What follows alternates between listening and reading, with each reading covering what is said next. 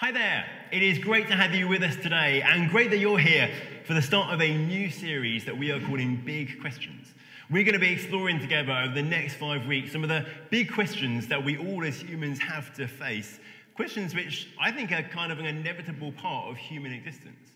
But maybe actually they're questions which feel particularly relevant to us right now. We might be asking them when we find ourselves in the context of a worldwide pandemic, in the lockdown that we're living through. Life suddenly seems less secure, seems less safe. We feel less in control, I guess. And we might become much more aware of our own mortality. And that can be a time when we start to ask really big questions. And so I think amidst all the stress and the strain and the heartache and the pain of this time, there's also a real opportunity for us. An opportunity to stop, to think and to explore some of these questions. And the first question we're going to look at today is the big question, why on earth am I here? Maybe that's something you often think. Maybe just every now and then you stop and you think, why am I here? Maybe it's something that the pandemic has caused you to think afresh. Maybe actually, if you're honest, it's not a question you've ever really asked before, but I wonder if we can agree it is a good question to ask. And I think it's a really important question to ask.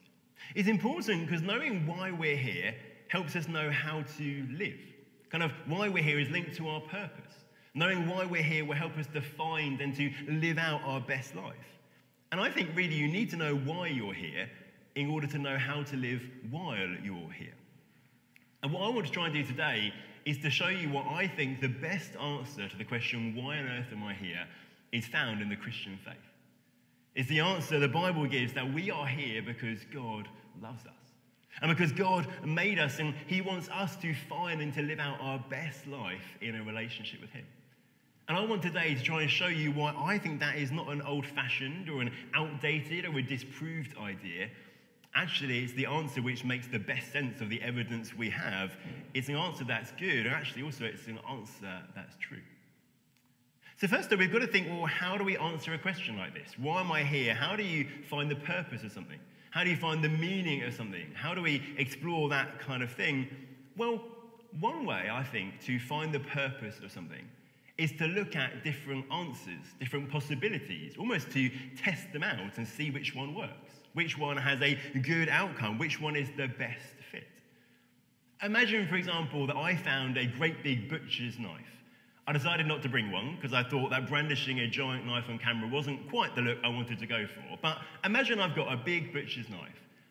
And imagine somehow I don't know what that is. And I'm looking at it thinking, why on earth is this here? What is this here for? What is this thing? Well, one way I could try and answer that question would be to use it in different ways and see which one works best, which one is a good fit. So I might look at it and I might think, well, I could use this as a back scratcher. And I might start scratching my back with it, and it would potentially kind of do the job a bit.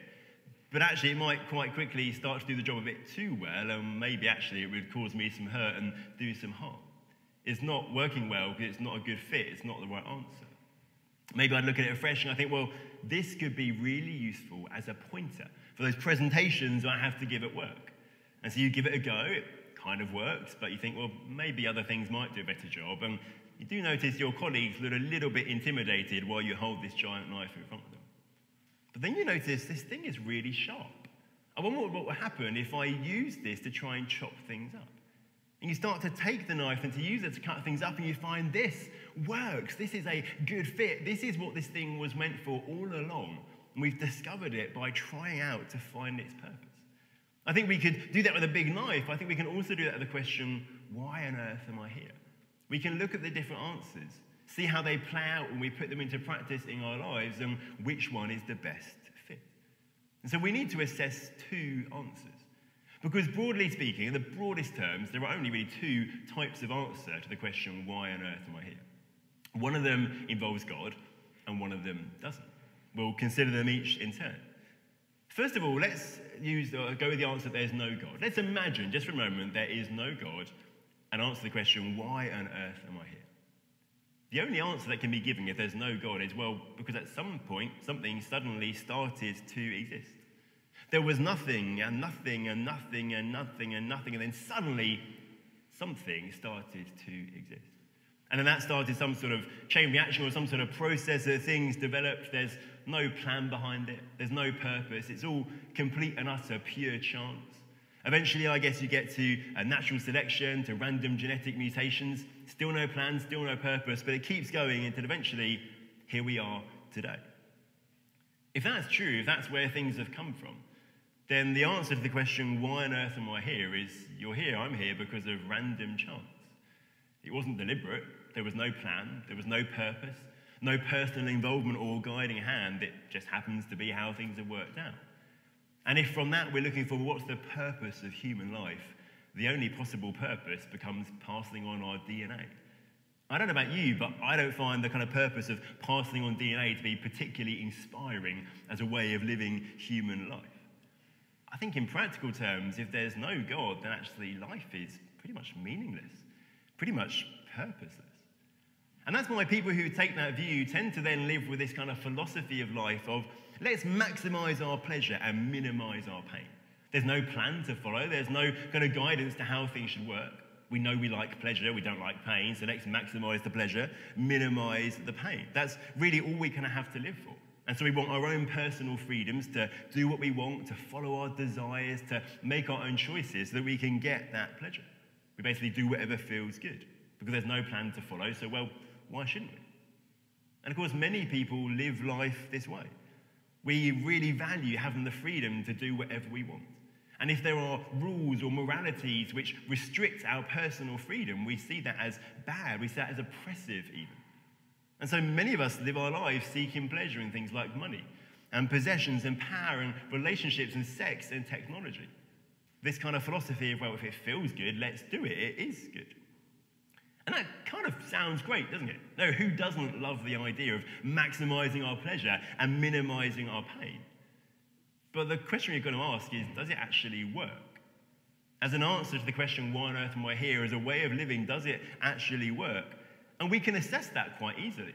That's been really the dominant view of most people for many decades now in our nation, our part of the world.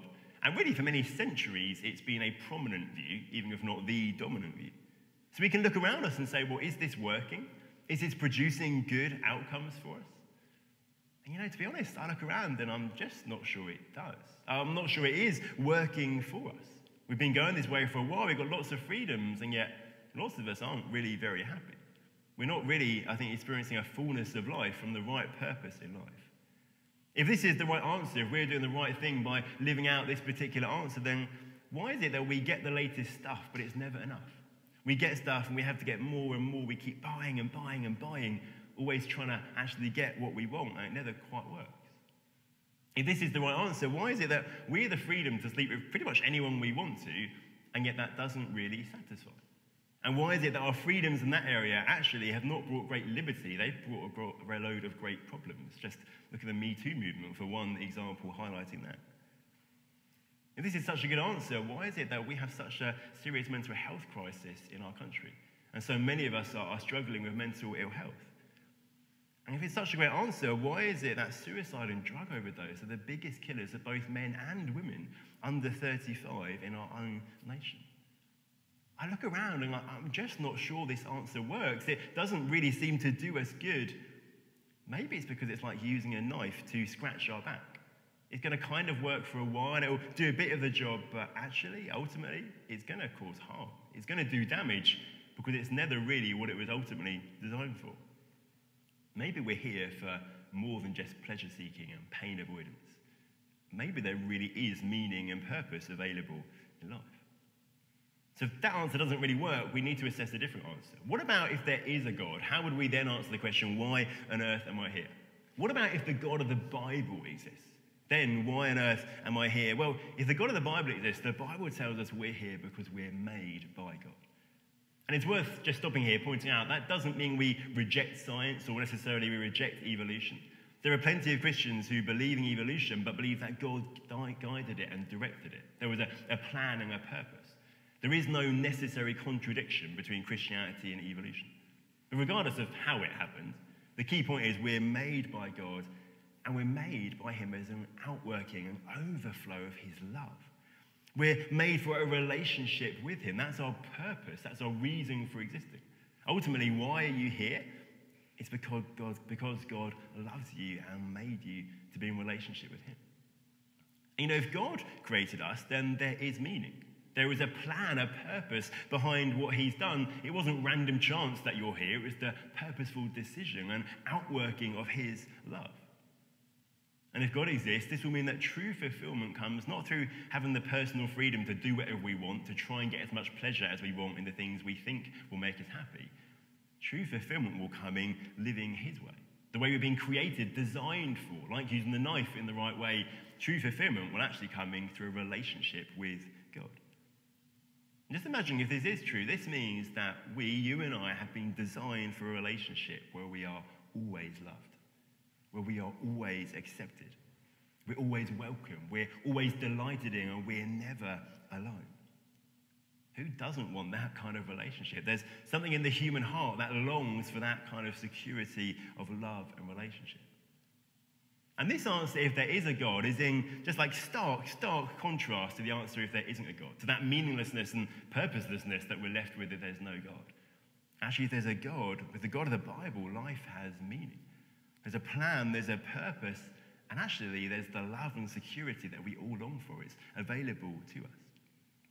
This answer, it strikes me, is beautiful, is attractive. Our hearts kind of naturally long for it.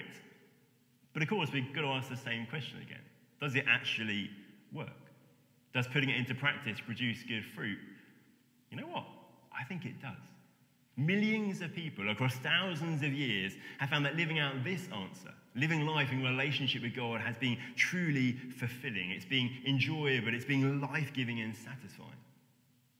And don't get me wrong, that doesn't mean that life following Jesus and living in relationship with God isn't sometimes difficult. It doesn't mean there aren't pains and difficulties, suffering and distress. But facing those things with God is completely different to facing them without. For many people, starting to live out this answer to our key question is like taking the knife and starting to use it to chop things up and finding, this is what this is for. This is the purpose, this is the design, this is why this is here. Perhaps actually, God making us a relationship with him is why we are here. But I know you might be thinking at this point, well, Andrew, it's great, and it kind of sounds like a lovely idea, but we all know that God doesn't exist. You might be thinking, we know that God's existence has been disproved by science.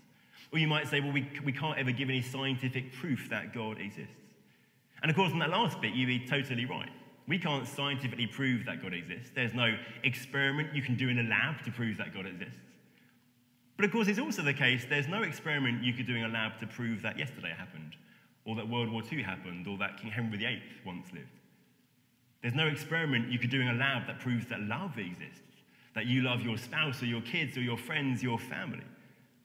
And there's no experiment we could do in a lab to prove that for something to be true, you have to do an experiment in a lab to prove it. The whole thing doesn't really hold together. The reality is you and I believe in lots of things which can't be scientifically proven. But we believe them because there's good evidence for them. There's compelling evidence to believe they're true. And I think that is true of God as much as it's true of some other things. Let me just give you very quickly 2 reasons that I think give us compelling evidence to believe there is a God and actually that he created everything and created us. The first one is the simple fact that there is something, not nothing. Have you ever thought about the fact that things exist is, for a human brain, absolutely logically impossible? Everything we know has a cause. There's this chain of reactions. As this is caused by this, by this, by this. Well, that chain can't go on forever.